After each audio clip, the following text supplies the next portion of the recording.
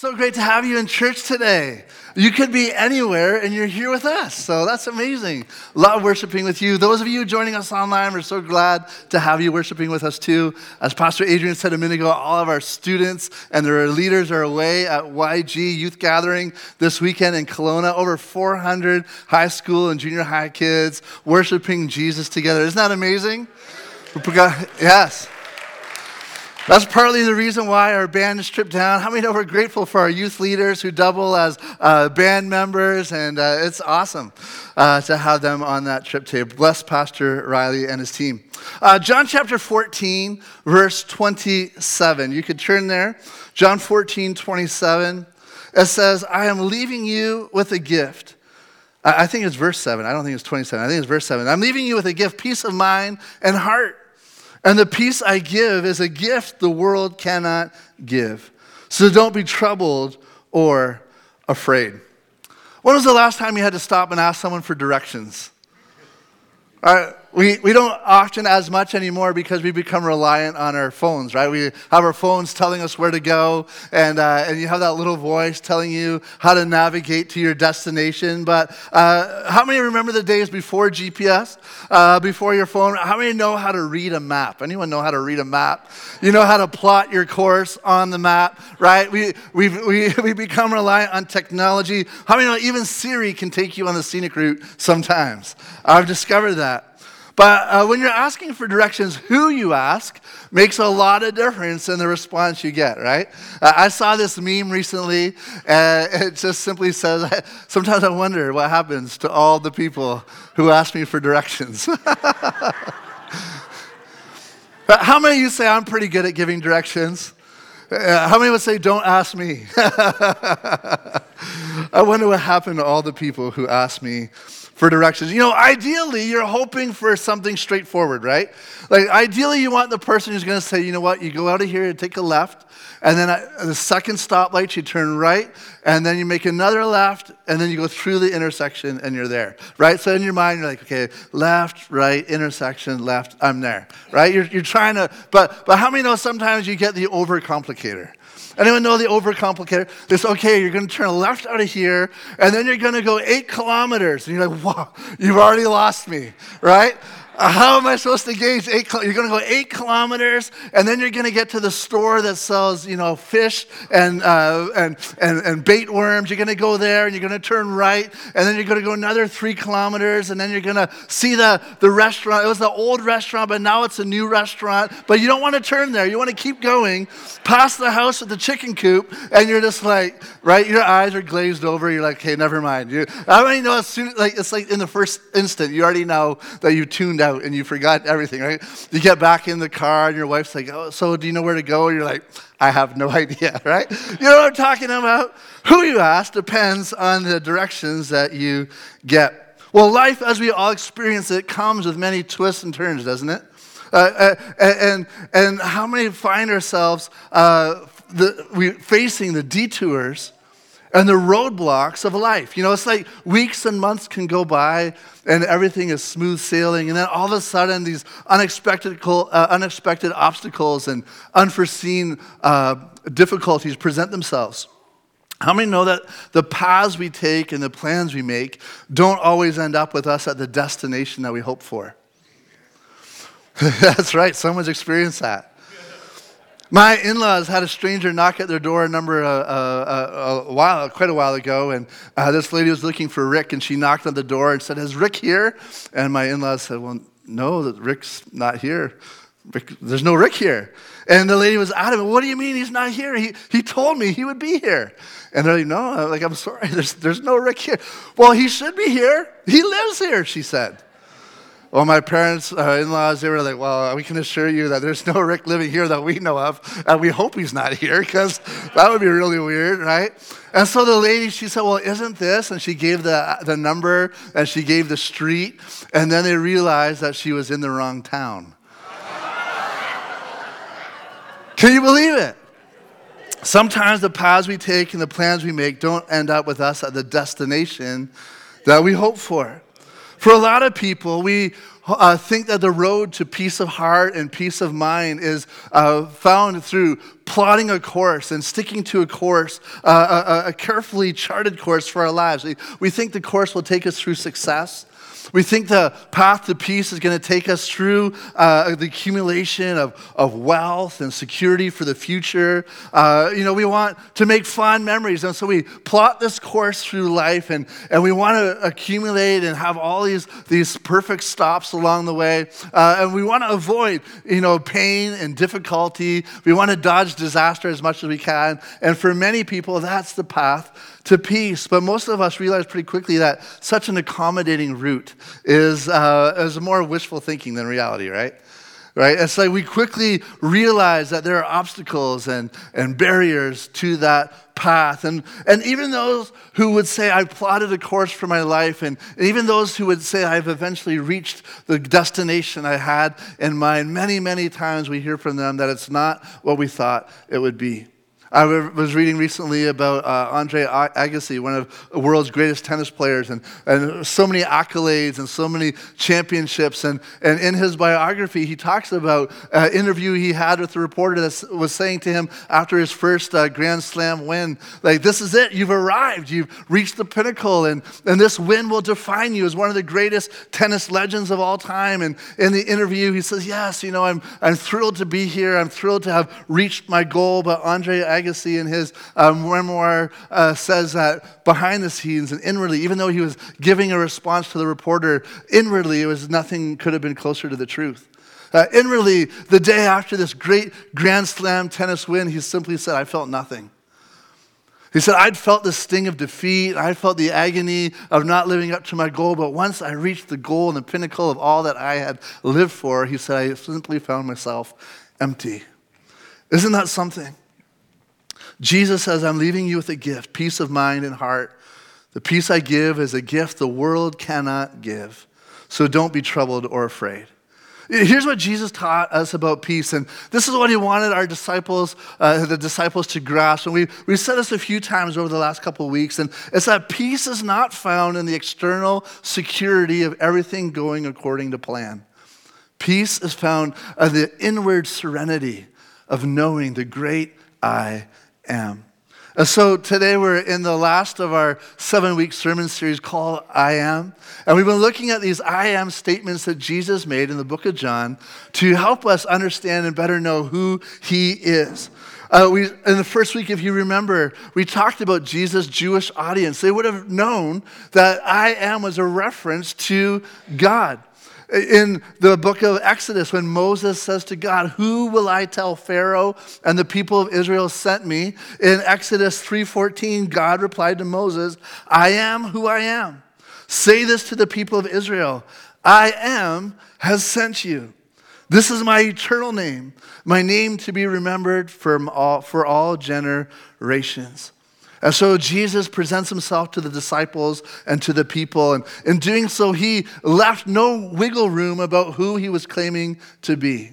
He left no wiggle room in interpreting who Jesus was. He didn't say, I'm an add-on, I'm an additional God. He's not saying I'm a wannabe or an imposter or a fake. He's saying, I am the I am.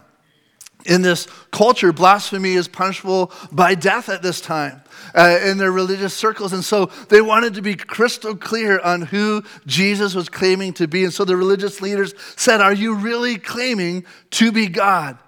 In Mark 14:61, Jesus responds to them. He said, I am.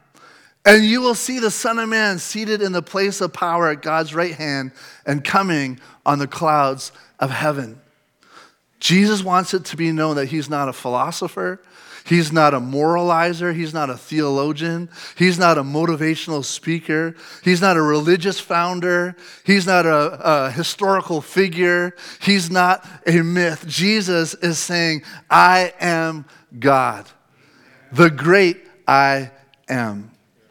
And alongside of this claim, He uses metaphors to help us understand the greatness and the fullness of who God is. And so we've been talking about this idea because we live in a culture where we're in an identity crisis. We've been trying to understand ourselves without God, without understanding our Creator. And so what we've been saying is that the more that we know and understand who Jesus is, the clearer we know who we are.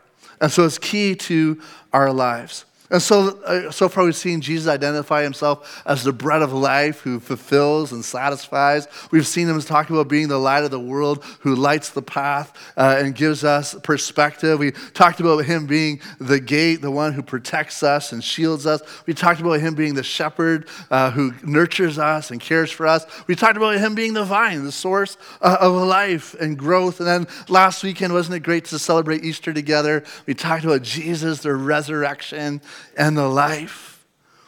None of these alone can adequately describe solely who God is, but we combine them to get this incredible visual picture, this mosaic of who our God is, the God who loves us and cares for us and wants us to grow. So coming back to this passage we read just a moment ago, we find Jesus promising his followers peace of heart and peace of mind. What we soon see, though, is that the peace is promised in what the disciples don't yet understand is going to be one of the most tumultuous seasons of their lives. They don't yet know that this is going to be one of the most difficult seasons that they're going to go through. And this is going to be a season when all of their plans and their expectations are going to go out the window. I don't know what it means when you say something goes to pot. I don't know what that means, but their plans are going to pot, whatever that means. What we find out about our text today is that some of Jesus' disciples have been following him. They've been learning his teaching and witnessing his miracles and spending time with him daily. But many of them have been like us, getting the directions. They've been following Jesus and they've been nodding along and smiling. But inwardly their eyes are glazed over and they're like, I don't know what you're talking about. We see that today. If you have your Bibles open, turn to the beginning of John 14. Some context, if we can have that for a moment. We're still hanging around. Is it all right if we hang around the Easter story just 1 week longer? Is that okay? We're going to hang around here just a week longer. Next week, we're going to start something new in Ephesians. We're going to be talking about being made new and studying through Ephesians. But in this story, Jesus is celebrating the annual feast of Passover. He's there with his disciples in the upper room. It's the visual is the Last Supper as we've come to know it. And these are like the last 48 hours before Jesus' crucifixion. And it's customary in celebrating the Passover that the Jews, the Israelites, would be thinking about what God did in Egypt when he passed over them and he brought them deliverance out of the bondage of Egypt. So there's this portion of the celebration that's about remembering what God has done. And then there's this portion of thinking to the future. Now they find themselves under Roman occupation, and so they're dreaming about what the future might hold. And so they're celebrating in this moment, reflecting on what God's done and thinking about the future. But the conversation about the future has not been very cheery. In fact, it's actually been a little troubling. By this time, Jesus has already told his disciples that one of their friends who's sharing the chips and dip with them is going to betray him. He's going to be a traitor.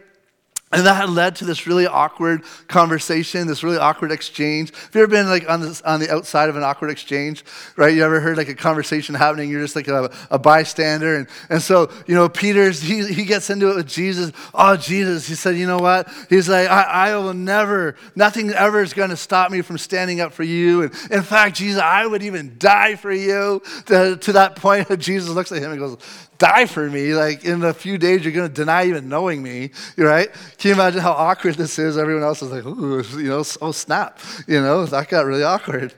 And to top it all off, Jesus, the one for whom the disciples had left everything.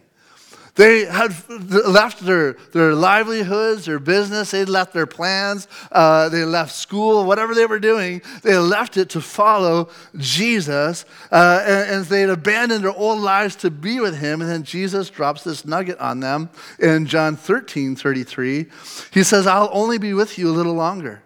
And as I told the Jewish leaders, you will be searching for me, but you can't come where I am going. So one of them is going to betray Jesus. One of them is going to disown Jesus. And to top it all off, Jesus just said that he's going to be leaving them. How many know this is not the plan or the path that they wanted for their lives? Just a few days ago, it seemed that everything had been going perfectly. Jesus had ridden into Jerusalem on the donkey, and crowds and throngs of people had been praising him. Hosanna, blessed is the one who comes in the name of the Lord. And so it had just seemed a few days ago that the moment was primed in their minds. The disciples are like, this is what we've been aiming towards. This is why we've been following Jesus. This is the moment, Jesus, where you're going to take and launch the next phase of your ministry. We're on our way in, and the people are receiving us. And how many know just a few days later, it seems that everything has gone by the wayside. Instead of establishing his authority as the Messiah, the disciples still believed that he was going to be a ruler to overthrow the Romans. He was going to control Israel and lead the nation, delivering it from tyrannical rule. And so it seemed now that that was all so long ago. Remember all those Easter dinners you had like last weekend? Doesn't that seem like so long ago already?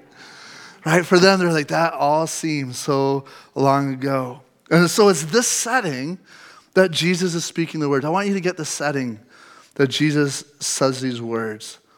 Don't let your hearts be troubled. Trust in God and trust also in me. There's more than enough room in my Father's home. If this were not so, would I have told you I was going to prepare a place for you? When everything is ready, I will come and get you so that you will always be with me where I am. And you know the way to where I am going. And so this is the point where the disciples kind of tip their hand, and we kind of realize that they're kind of like, yeah, okay, Jesus. We kind of, okay, right? They've actually been confused. No, we don't know, Lord, Thomas says. Are we always glad for the person that just puts it like plainly? You know, the one who breaks the ice.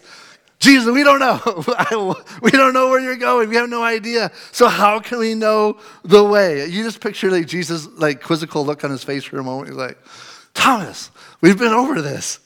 Jesus said to him, verse 6, I am the way, the truth, and the life. No one can come to the Father except through me. If you had really known me, you would have known who my Father is. And from now on, you do know him, and you have seen him. Well, Thomas isn't alone in this, you know. His buddy Philip chimes in and says, Lord, show us the Father and we'll be satisfied. Like, I could just see Jesus like face palming right now, right? If you've ever questioned your ability as a communicator, if you've ever been a teacher or a parent or a pastor, and you're just like, how am I not conveying? Like, what am I doing wrong, you know? If you ever had that moment, you're in good company. Verse 9, Jesus replied, have I been with you all this time, Philip, and yet you still don't know who I am? Anyone who has seen me has seen the Father. So why are you asking me to show him to you? Don't you believe that I am in the Father and the Father is in me? The words I speak are not my own, but my Father who lives in me does his work through me. Just believe that I am in the Father and the Father is in me, or at least believe because of the work you have seen me do. It's like, Philip, what do you think's been going on here the last 3 years? You know, every day you've enjoyed and experienced exactly the thing that you are asking for. Everything that I've done, all my words, all my works, all that I am has revealed to you what God looks like, what God sounds like, what God acts like, what God's character is like. And here's what I love about Jesus. You know, in this moment of certain betrayal, in this moment of anticipating suffering, in this moment of facing death, surrounded by his questioning followers, who really in this moment should be comforting him, Jesus comforts them and he turns his attention and his care to them. How many are thankful for the God who comforts you no matter what you're going through? Jesus turns his care to them, and he's not condescending. He's not sarcastic or angry or impatient. He doesn't give up on them. But what he tries to do in this moment is to fortify their faith and give them the gift of peace. How many of you can attest to the gift of peace? When things were going awry in your life, there was something deeper inside your soul that brought peace and grounding and comfort. Peace isn't found in the external security of everything going to plan, but the inward serenity of trusting the I am. Jesus says, I am the way, the truth, and the life. In verse 1, Jesus says this. He says, don't let your hearts be troubled. Trust in God. Trust also in me. We talked about this a couple weeks ago. How many know that every command of God is always followed by a promise of God? And so in this moment, Jesus said, don't let your heart be troubled. You say that with me? Don't let your heart be troubled. Turn to the person beside you and say, don't let your heart be troubled. Trust in me. This is actively choosing to trust. This isn't just passively waiting for God's peace to come. He says, don't let your heart be troubled. How do we do that? How do we do that when things are going awry? How do we trust God? It's an active choice to say, I'm not going to let my heart be troubled because I am trusting God. Have you ever been like holding a reservation, at a restaurant and the other people were late? You know, have you ever been sitting at a table by yourself and the waitress comes and is like, can I get you anything? And you're like, just some water, and like 10 minutes later she comes back, you're like, is everything okay? You're like, yeah, everything's okay. But in the back of your mind, you're like, am I at the right place? Is this the right time? You're like thinking like, what happened to them? What, are they delayed? But because you know who they are, you know that they're gonna show up because you have trust in them. It's the same way in this moment we have to choose to trust because we know who it is that we're trusting in. Don't let your heart be troubled. Trust in God. And then Jesus goes on to talk about this home that he's prepared for us, a home that you long for. How many know that it doesn't matter how nice a place you go on vacation, and so we go some nice places sometimes, but there's nothing like coming home. There's nothing like being in your own bed and having your own pillow, right? There's nothing like the comforts of home. Heaven is not a state of mind. Heaven is a place, a physical place that God says through Jesus that he has prepared enough room for us. The word room here, if you have an older version of the Bible, it might say a mansion. We get this idea of mansions in heaven. Who wants a mansion in heaven?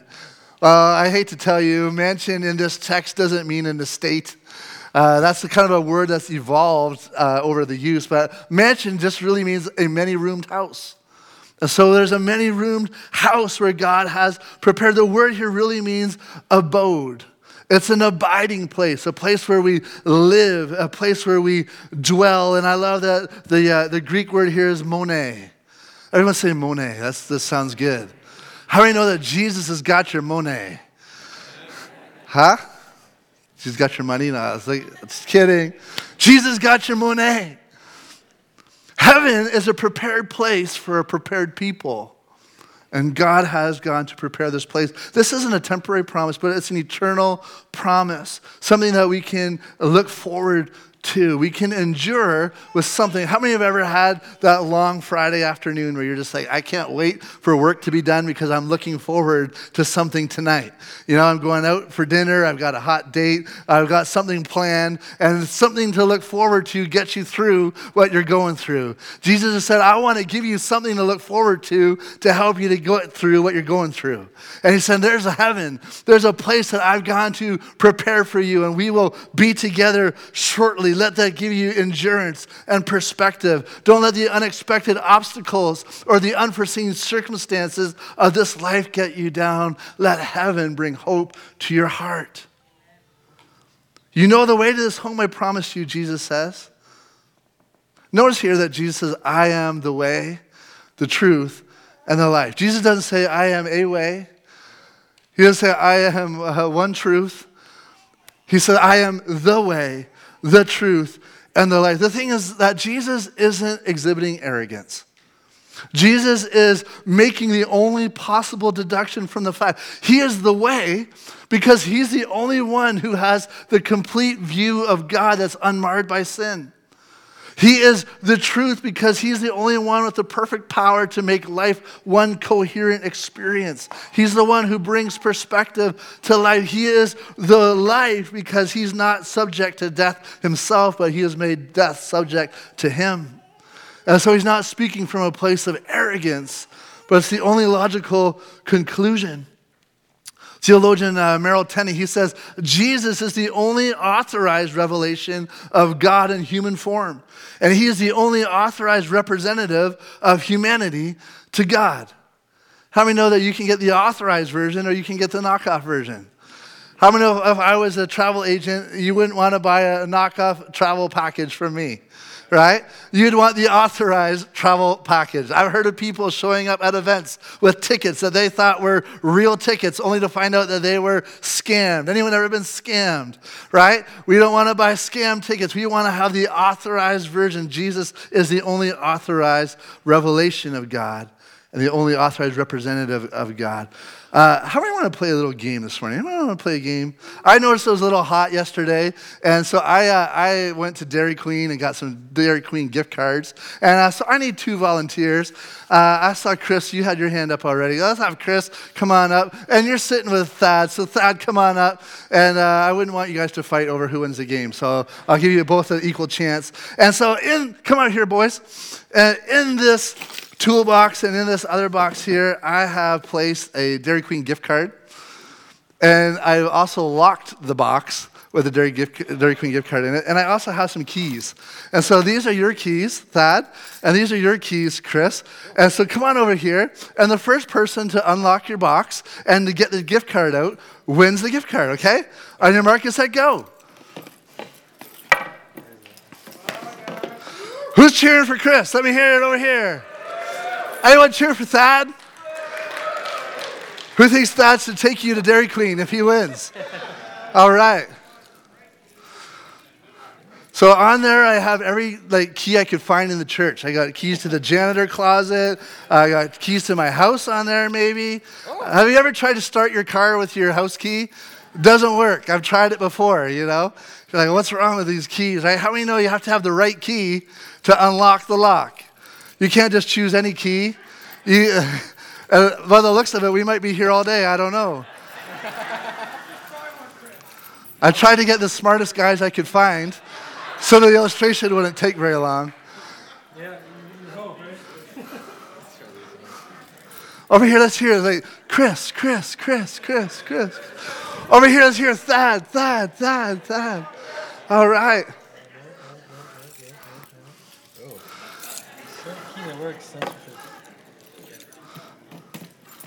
Hey! Ho! Better make sure I'm not lying. Is there a gift card in there? There we go. Awesome. How many know you got to have the right key, right? Jesus is claiming that there is only one key that leads to life. There's only one key that is the way to the Father. There's only one truth. And as there's a lot of other keys that people hold on to, aren't there? There's a lot of keys, like if I'm just a good moral person, that's the key.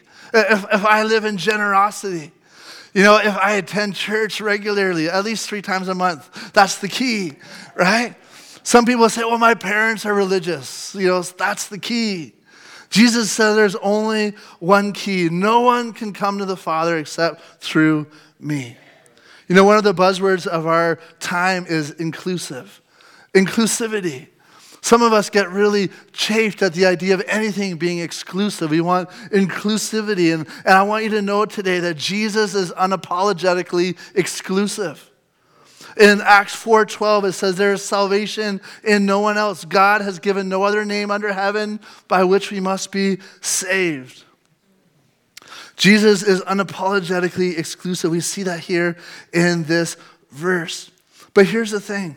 Jesus is also unapologetically inclusive. John 3:16 that says, everyone who believes on the Lord shall be saved. I love it says in Romans 12, everyone who calls on the Lord will be saved. The Bible says that God is willing that none should perish. Jesus is unapologetically exclusive, but he's also unapologetically inclusive. You could say he's inclusively exclusive. I've met more than a few parents who share the same sentiment as this lady I met at the park recently, and we were talking, and she said to me, I don't really know what faith that I want my daughter to have and to raise her in, and I'm kind of thinking that maybe I'll just let her decide for herself. Common misconception of our culture is that all religious faiths lead to God. People who practice those religions don't think that. But it's kind of this sentiment, this blanket statement used by people. And I don't think they really use it to validate all faiths. I think they actually use it to avoid considering the truthfulness of any faith. It would be logical to say that all religions are wrong. It would be logical to say that all religions hold some good moral value and teaching.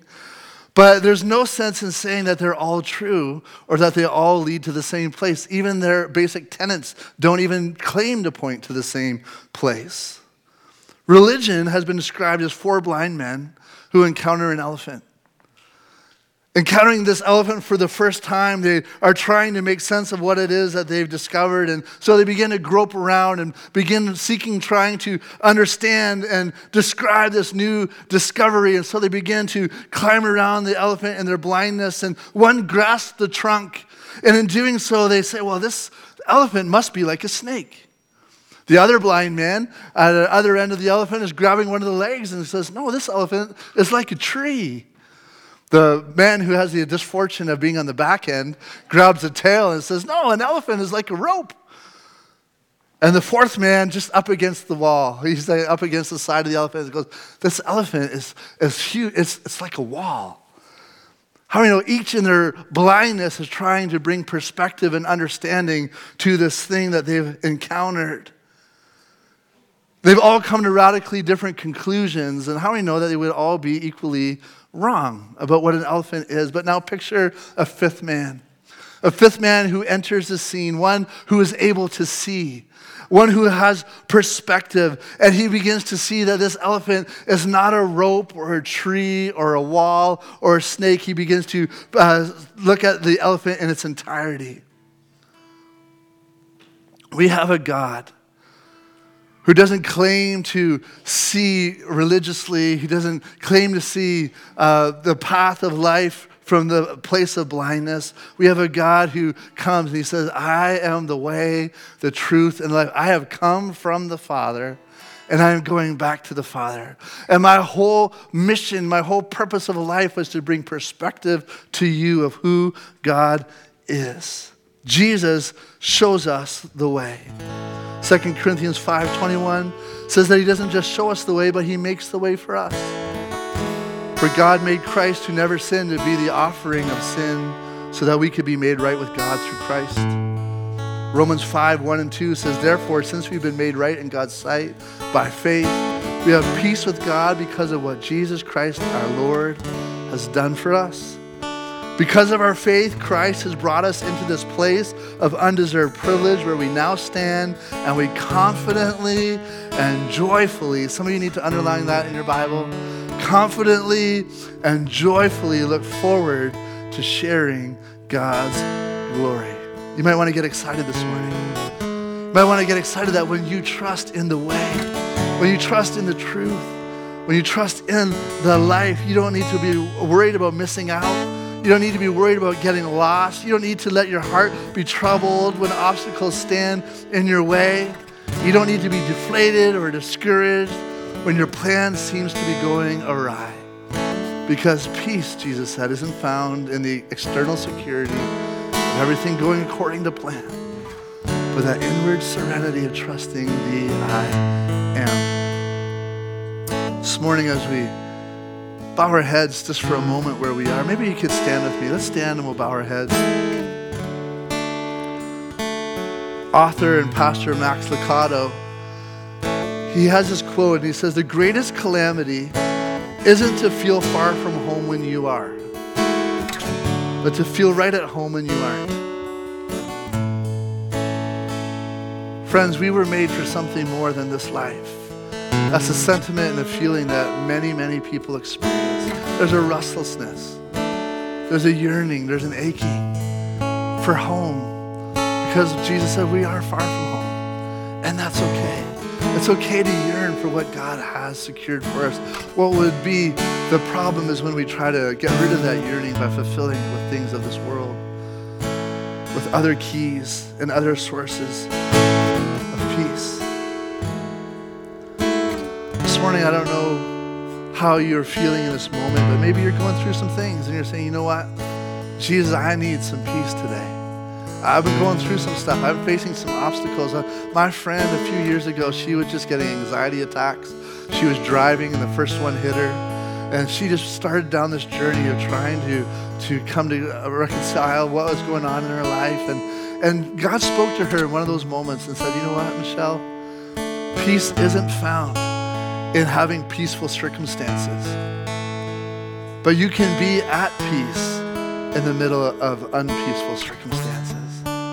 Some of you need to know that today, that God wants to bring peace. Doesn't mean necessarily that he's going to change the circumstance around you, but he's going to change you, and he's going to envelop you. He's going to wrap you in his peace and help you get through what you're going through, because there's an eternity that awaits. There's a presence of God that's for today. I love when we come to Jesus like the disciples did, that he wasn't condescending, he wasn't sarcastic or angry or impatient with them. In his time of need, Jesus turns his attentions to them and he fortifies their faith. And he gives them this gift of peace. The better we understand who Jesus is, the better we understand who he's called us to be. And he's called us to be at peace with ourselves, at peace with the world, at peace with God, at peace with our future. Let's just pray for a moment. Heavenly Father, I thank you today for who you are, the way, the truth, and the life. Lord Jesus, I pray right now as we prepare just to sing one more song, and we're going to spend a moment in prayer. Lord, I just pray today, God, that you would help faith and courage and peace arrive in our hearts. It's not something we can manufacture. God, we can't manufacture this. We can't go and wish peace upon ourselves today. But what we can do is we cannot let our hearts be troubled. We can actively trust in you as we put our cares and our thoughts on who you are and what you promised for us. Lord, we pray that the byproduct of that would be the peace that comes simply with your presence. Peace isn't actually something you give us. Peace is a byproduct of being in your presence. And so we don't get peace without you, but when we get you, we get peace. And so I pray today, Lord, that we would know that you're with us, you're for us. Would you speak to us and guide us?